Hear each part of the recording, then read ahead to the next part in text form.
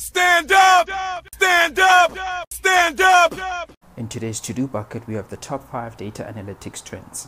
Starting off with trend number 1, data analytics becoming the core function within the business. And we briefly touched on this on the previous stand-up with Dimakatso Mohapi. If you missed it, be sure to check it out. And what this means is data analytics is no longer an afterthought, but rather it has become the driver and enabler within the business to make strategic decisions. Now, when you think about the organization you work for, what are the perceptions around data analytics? Is it considered an afterthought, or is it used to make strategic decisions? Trend number 2, which is cloud analytics. The IDC has predicted that by the end of this year, 2021, most if not all organizations would have a plan on how they would migrate to the cloud. And as a result, these organizations would leverage the cloud technology to implement advanced analytics. Now, I know there's some organizations that have already successfully migrated to the cloud, and it will be interesting to find out how the cloud journey was. Trend number 3, data marketplaces. Gartner has predicted by the year 2022, at least 35% of organizations will either be sellers or buyers of data. Now that is interesting, definitely believable, and quite scary. I think in one of our next stand-ups, we should invite a data governance specialist to get their views on this one.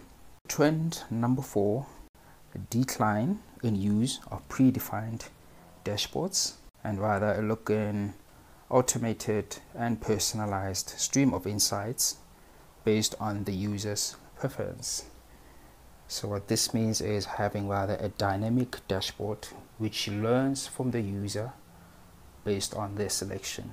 For example, if I'm a salesperson and we have a dashboard that shows a lot of dashboards and numbers and graphs and so on, but I'm interested rather in just the sales that were generated in the past 24 hours. Now I make that selection. If I want to expand more on the products that generated these sales, I'll also make that selection. Now what the system does, it learns from those selections.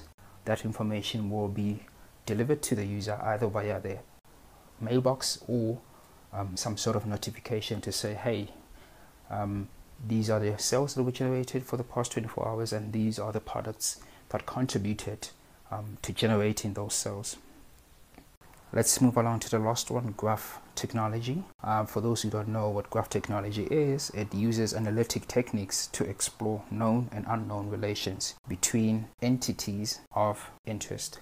You might have seen this on social media platforms, whereby the platform will actually suggest somebody you may know to either follow them or add them as your friend.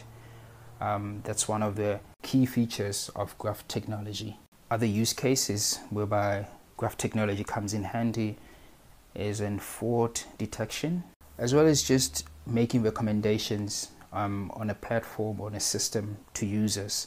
Your video streaming platforms, some of them also make use of graph technology. To have a look at it, and who knows, it might actually be the solution to one of the problems that you are facing in organizations.